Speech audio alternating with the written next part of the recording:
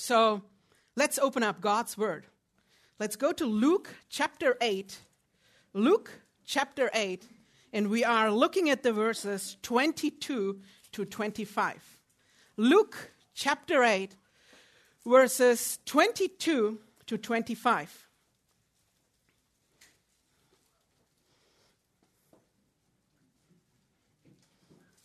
Now, on one of those days, Jesus and his disciples got into a boat. And he said to them, "Let us go over to the other side of the lake." So they launched out. But as they were sailing along, he fell asleep, and a fierce gale of wind descended on the lake, and they began to be swamped and to be in danger. They came to Jesus and woke him up, saying, "Master, Master, we are perishing." And he got up and rebuked the wind and the surging waves. And they stopped, and it became calm. And he said to them, "Where is your faith?" They were fearful and amazed, saying to one another, "Who then is this, that he commands even the winds and the water, and they obey him?" Let's bow with me. Lord, we come to you to receive your word. Lord, your word is powerful. It is true, and it is able to purify us, to cleanse us, and Lord, to reveal us your will. Lord, as we look unto your word, prepare our hearts to see you for whom you are. Take any distractions away. Take any thoughts away that are right now in our minds and not on your word. Help us to focus. Lord, may your name only be glorified today and at this moment. We pray this in your Son, Jesus Christ's name. Amen. I want to start us off with a question. And the question is, can you trust Christ? It is a simple question, but behind this question is much weight. And really, you can ask this question in two different ways. You can ask, can you trust Christ? And if you ask it that way, the emphasis is on Christ. Can you trust him? Is he someone you can put your trust on? Is he trustworthy? Is he worthy of your faith? But you can also ask this question in a second way, asking, can you trust Christ? Do you have a deep relationship with him that you can trust him? Do you really know who he is that you can trust him? Do you know Christ enough to trust him? So what does trust or faith mean? It is not just merely believing in facts.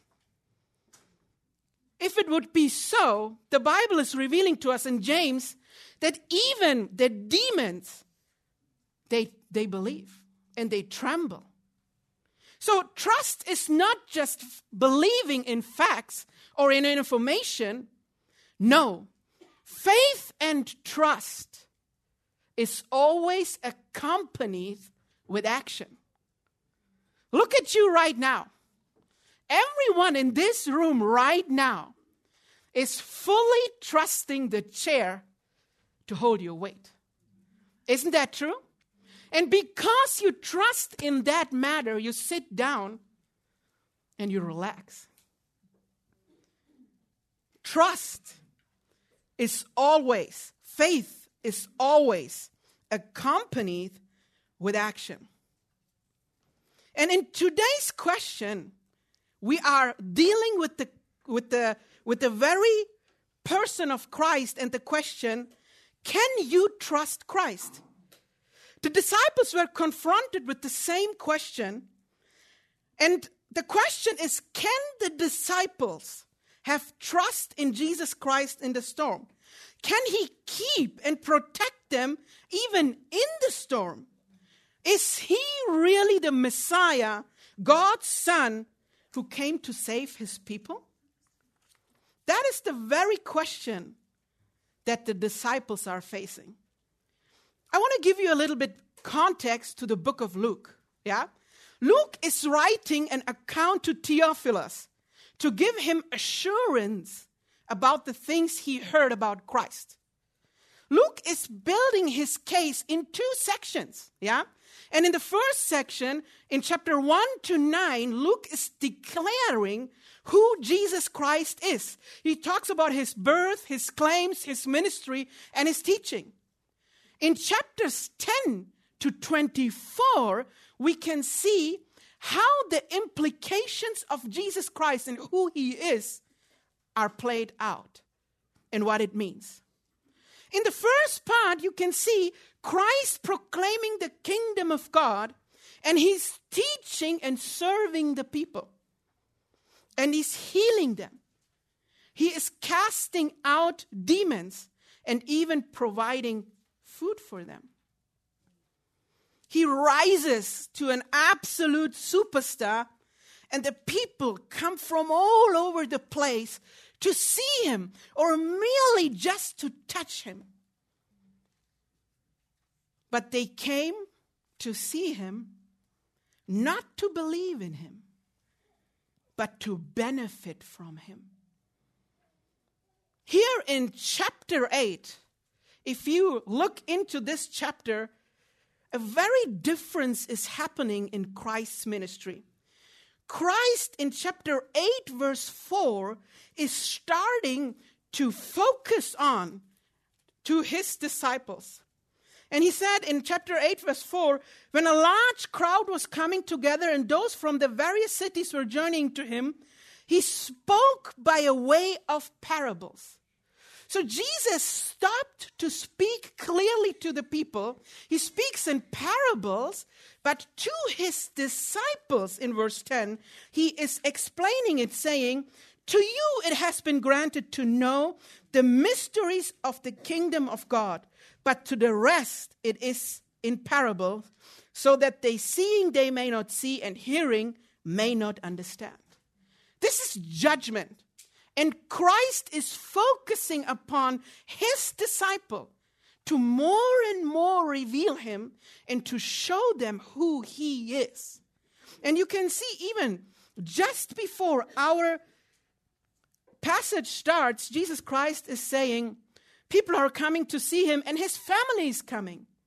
And they say in this verse, chapter 8, verse 21, but he answered and said to them, my mother and my brothers are these who hear the word of God and do it. So the focus of Christ's ministry is upon his disciples. And in this very passage in chapter, we are on the tail end of the argumentation of Luke. And it all culminates in the great climax in chapter 9, verse 20, when Peter is making the greatest confession. He says, and Peter answered and said, the Christ of God. Peter understands that Jesus is the Christ of God. And we are here on the tail end, and we are examining how Christ is now showing to his disciples who he is.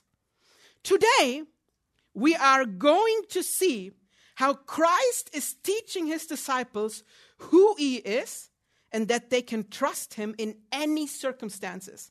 And if you take notes, please bear with me. In Luke 8:22 to 25, you will see 3 realities of faith in Christ so that you cling to him. And we will see that in 3 realities. And the first is faith in Christ leads into the storm. Second, faith in Christ dismantles self-confidence. And faith in Christ realizes who he is. So let's start in our passage. Point number 1, faith in Christ leads into the storm. Now, on one of those days, Jesus and his disciples got into a boat, and he said to them, "Let us go over to the other side of the lake." When we look how this passage starts, it's very simple. Yeah, Luke is saying, now on one of those days. What is this day about? If you go to Mark 4 verse 1, you can see that Jesus Christ was teaching all day to the people. And in verse 35 we say, when evening came. So Jesus was starting in the morning and preaching all day to the evening. And if you go to Matthew 8, you can even see that Jesus was not just preaching. Jesus was healing, answering people all day. He heals a leper. He heals the servant of the centurion. He heals Peter's mother-in-law. And he gives the parable of the sower, the soils. And he was teaching all day and later even explaining it to his disciples.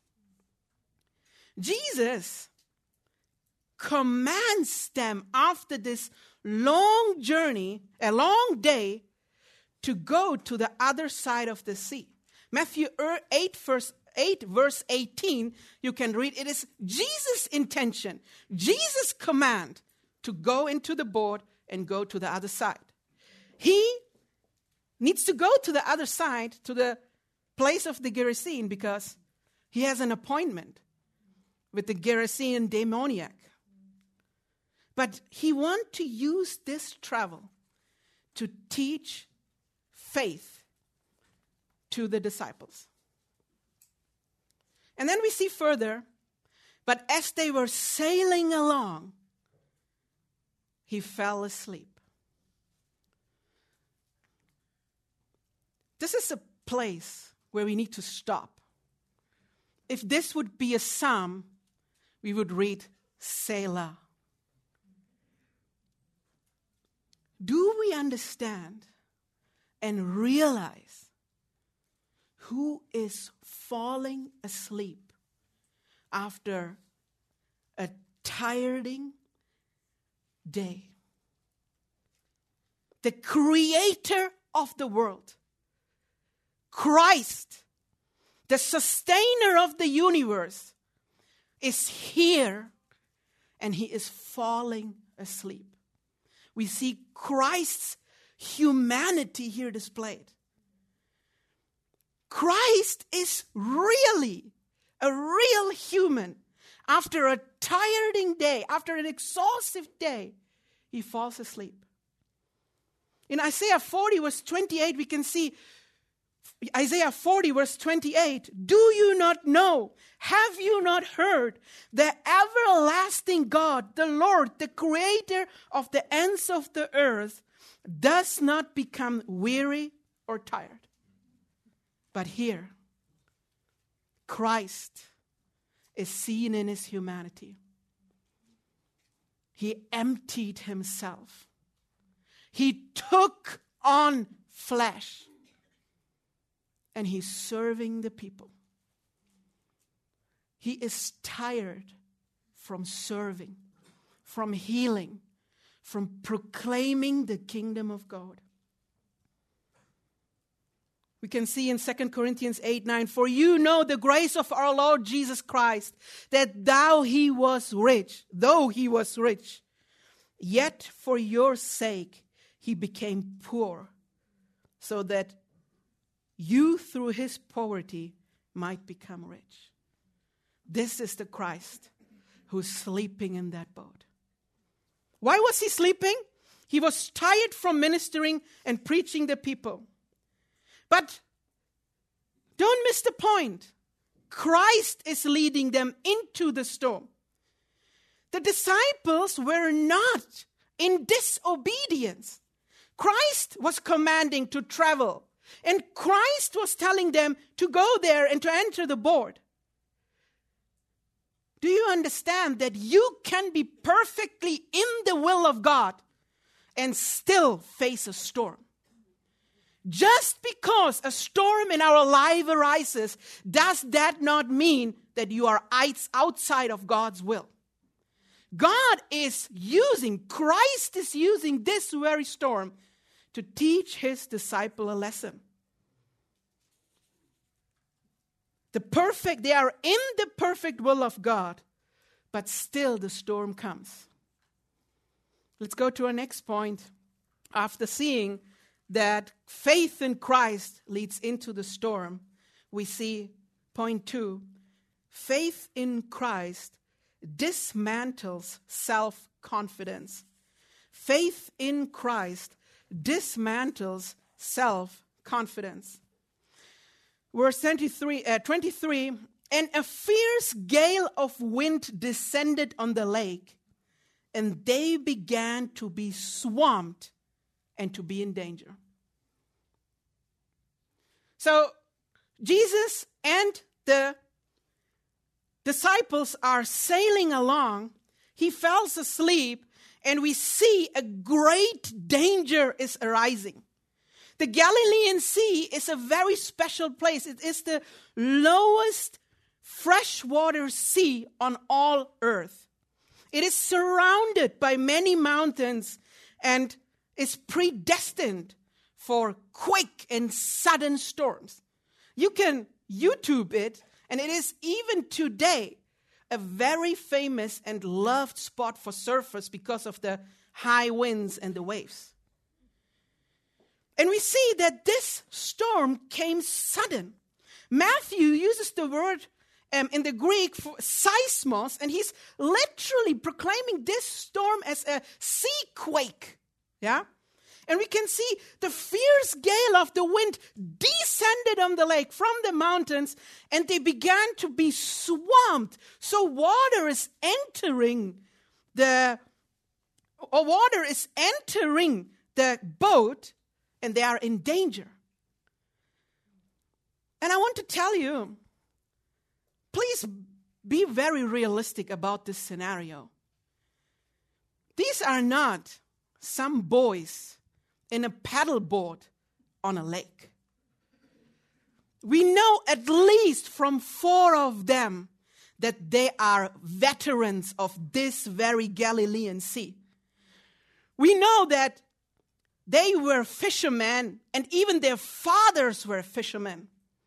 This is their area of expertise. This is their neighborhood. They know every corner, every inch, every place on this sea. They know. They grew up with this very lake. And if they have known that, they would have not gone. We can see this is more than just a natural occurrence. But these veterans who earned their stains and are bold, coming to the conclusion that all their knowledge, all their expertise, all their experience is suddenly useless.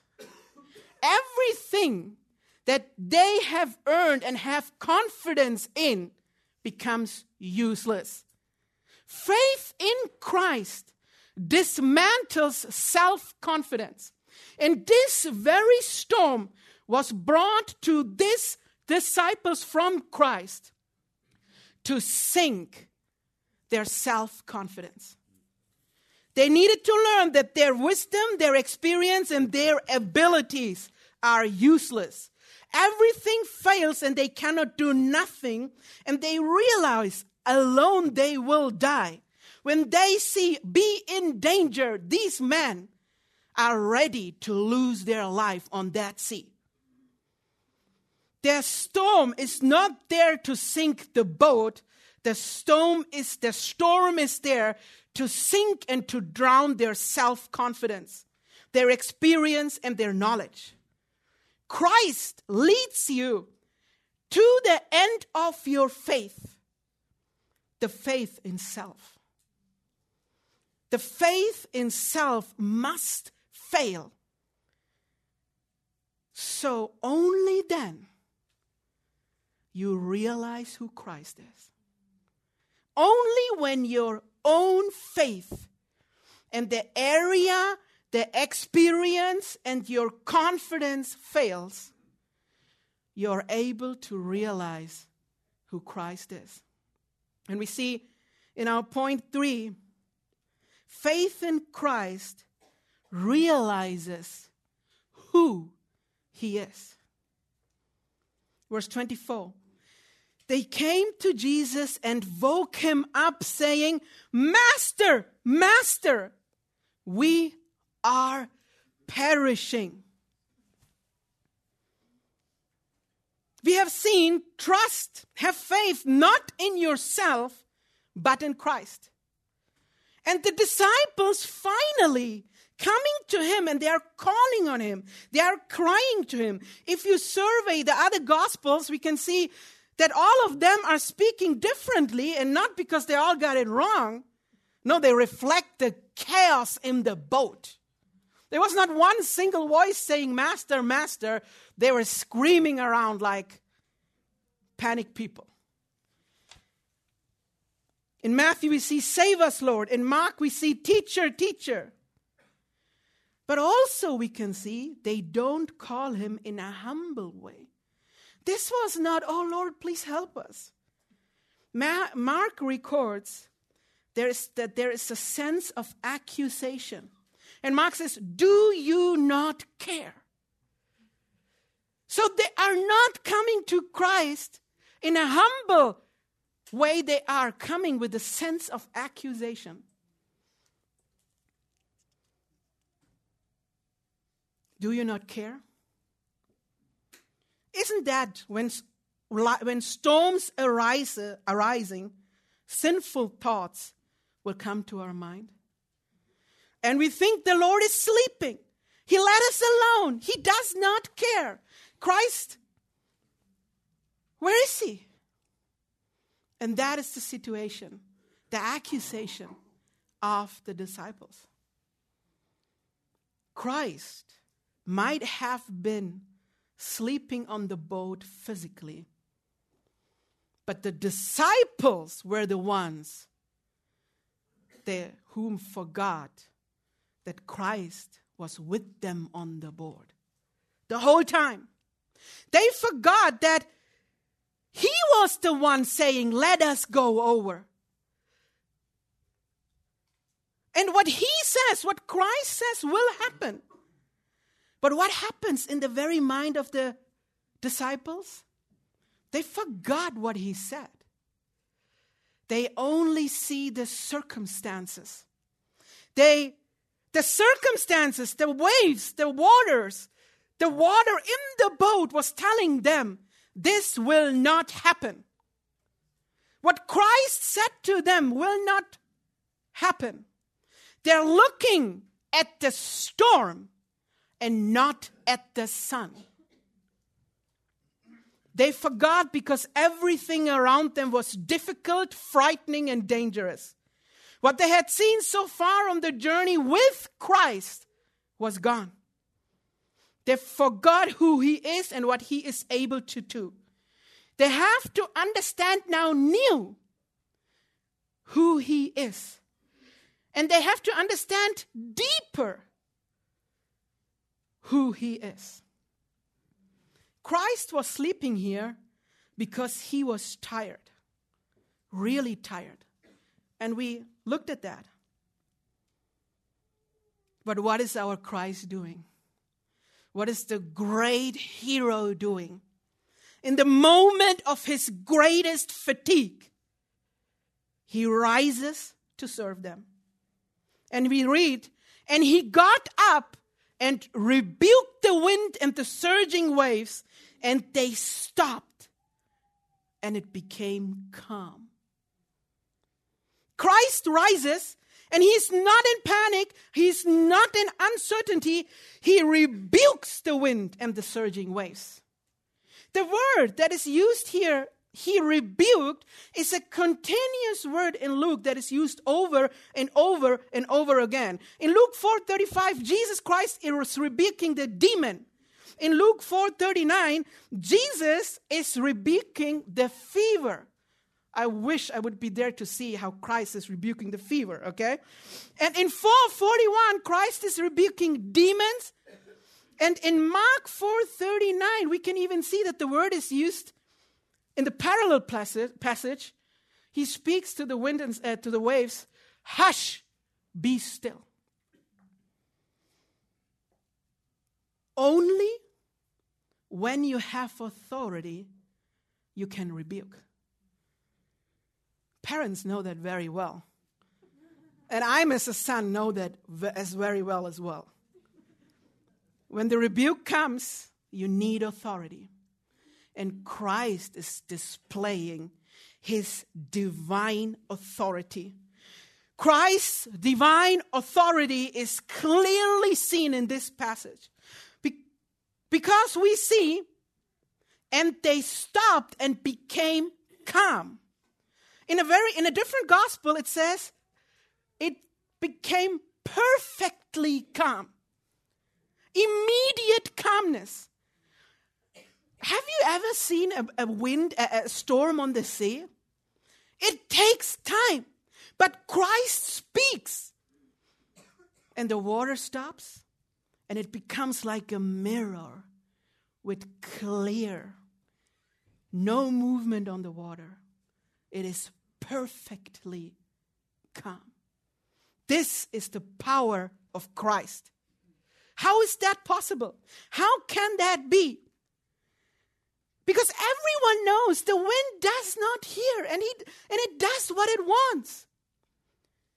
But Christ has absolute power, and the forces of nature obey him immediately. Wind and water recognize their God and master and obey him.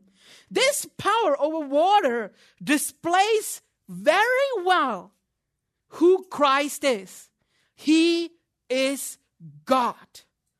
Every Israelite would be remembered of the scene from Exodus, God parting the waters. And even in the Psalm 65 verse 7, we can see, who stills the roaring of the seas, the roaring of their waves.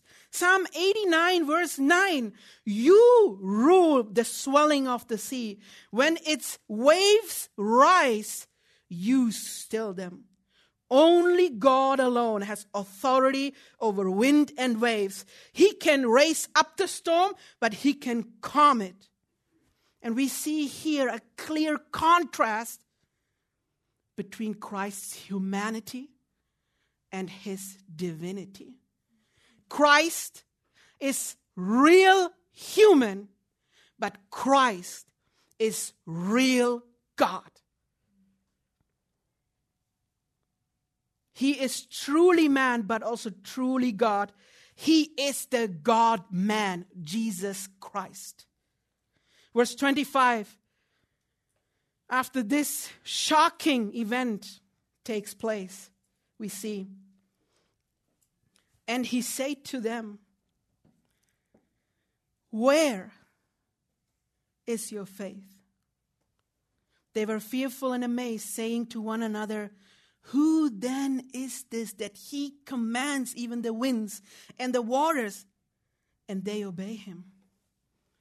And he said to them, it starts, Christ is speaking and he's saying, where is your faith? And in Matthew 8:26, in the parallel passage, we see, why are you afraid, you man of little faith? Mark 4:40, another parallel passage says, why are you afraid? How is that you have no faith? Beloved, this is a rebuke. You might think, is that not rude? Is he not compassionate here? No, he is. But Jesus has already demonstrated his power to the disciples on multiple occasions before this. Do they remember how Christ called them? It was on this very lake that they got the catch of their lives. The fishes were coming to them. Christ was healing lepers, paralytics. He resurrected even the son of the widow. He has the power of death, and he was displaying that to them. He was even forgiving sins, and the Pharisees even get the point that he is claiming to be God. Christ already proclaimed his divinity, his power, and his authority. All of this seen by disciples firsthand.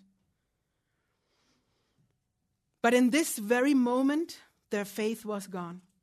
Everything they saw was subordinate to the circumstance, the problem, the hopelessness. Should not in this very moment the faith be seen? Should not in this situation calmness and peace taking over? But they only saw the sleeping Christ. They only saw the sleeping Christ. It is interesting that in Mark it says, "Why are you afraid?" Beloved, please understand that fear is contradiction to faith. Where fear is, there is no faith. These things don't go along. If you have faith in Christ, you will not fear. Every storm reveals the state of your faith. Every storm is at the same time an opportunity to show where you are at your faith. And it begs the question, do I know him? Do you really know who he is? Obviously, the disciples did not realize who he is, because they say they were fearful and amazed, saying to one another, "Who then is this that he commands even the winds and the waters, and they obey him?" Do you see how the fear of the storm suddenly switched, that they feared Christ more than the storm? When you see God and you realize your sinfulness, you are afraid. That is what happens with Peter when he catch the fish. He said, "Christ, go away from me." All of Luke is answering the question, who Christ is. And we can see that the Old Testament is clearly attesting to it. In Psalm 89, verse 9, we already read that. "You rule the swelling of the sea. When its wave rises, you still them." But another passage greatly explaining what is happening here is Psalm 107, 25. Psalm 107, 25. "For he spoke and raised up a stormy wind, which lifted up the waves of the sea. They rose up to the heavens. They went down to the depth. Their soul melted and away in their misery. They reeled and staggered like a drunken man and were at their wits' end. And they cried to the Lord in their trouble, and he brought them out of their distress. He caused the storm to be still, so that the waves of the sea were hushed. When they were glad, then they were glad because they were quiet. So he guided them to the desired heaven." Isn't that what happened here on that very scene on the Sea of Galilee? Christ calls upon the storm, but Christ also calms the storm. Beloved, why is Christ doing this? Why is he doing this?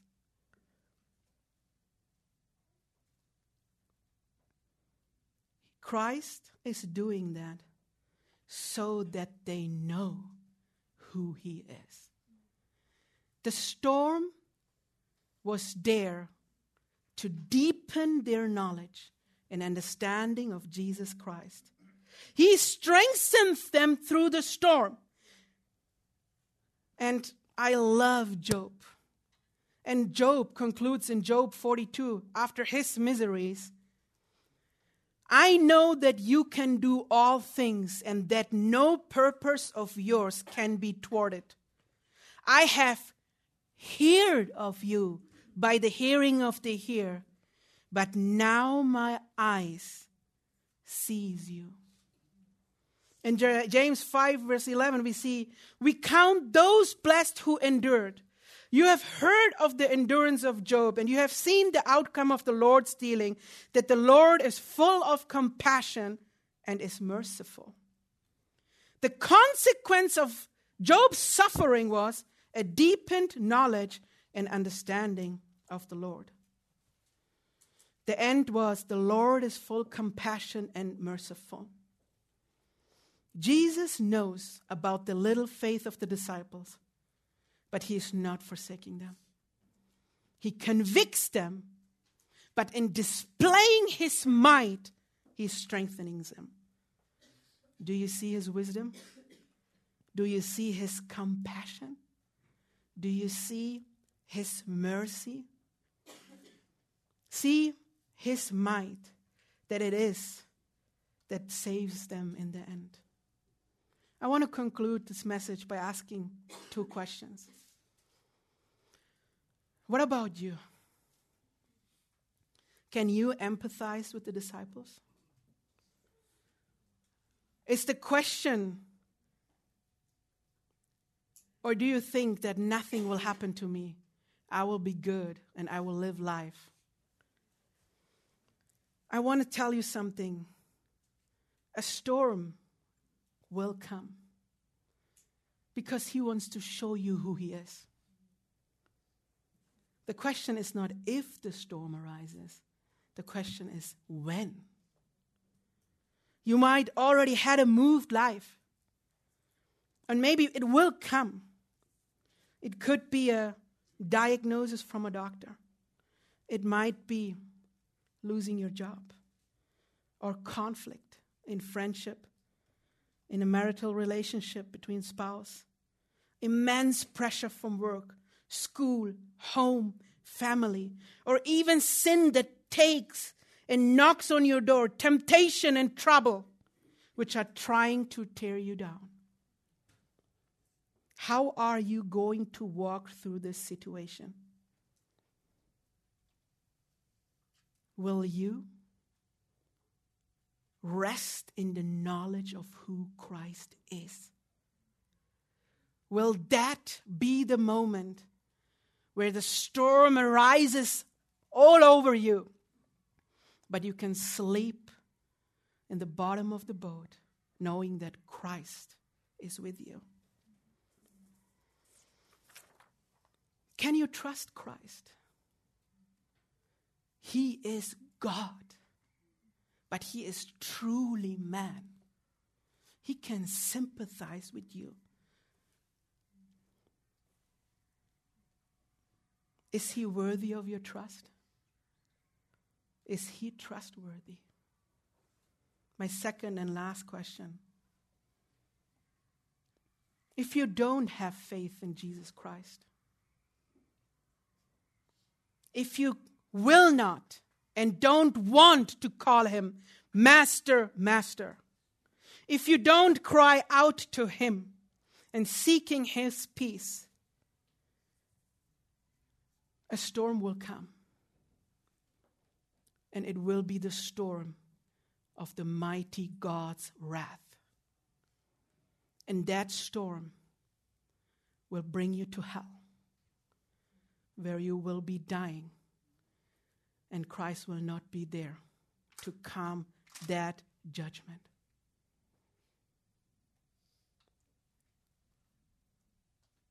He, Christ, the God-man, came to earth to save sinners. And He is here today in His word. Will you trust in your self-confidence, abilities, powers?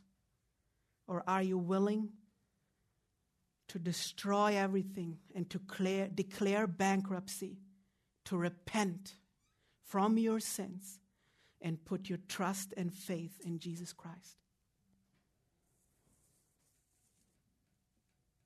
Christ came to this earth. He lived a perfect life. He went to the cross to die for sin and to rose again. And He rose again on the third day to be now at the right hand of the Father. He is the Savior. Put your trust and your faith in Him. He will save your soul. Please bow with me.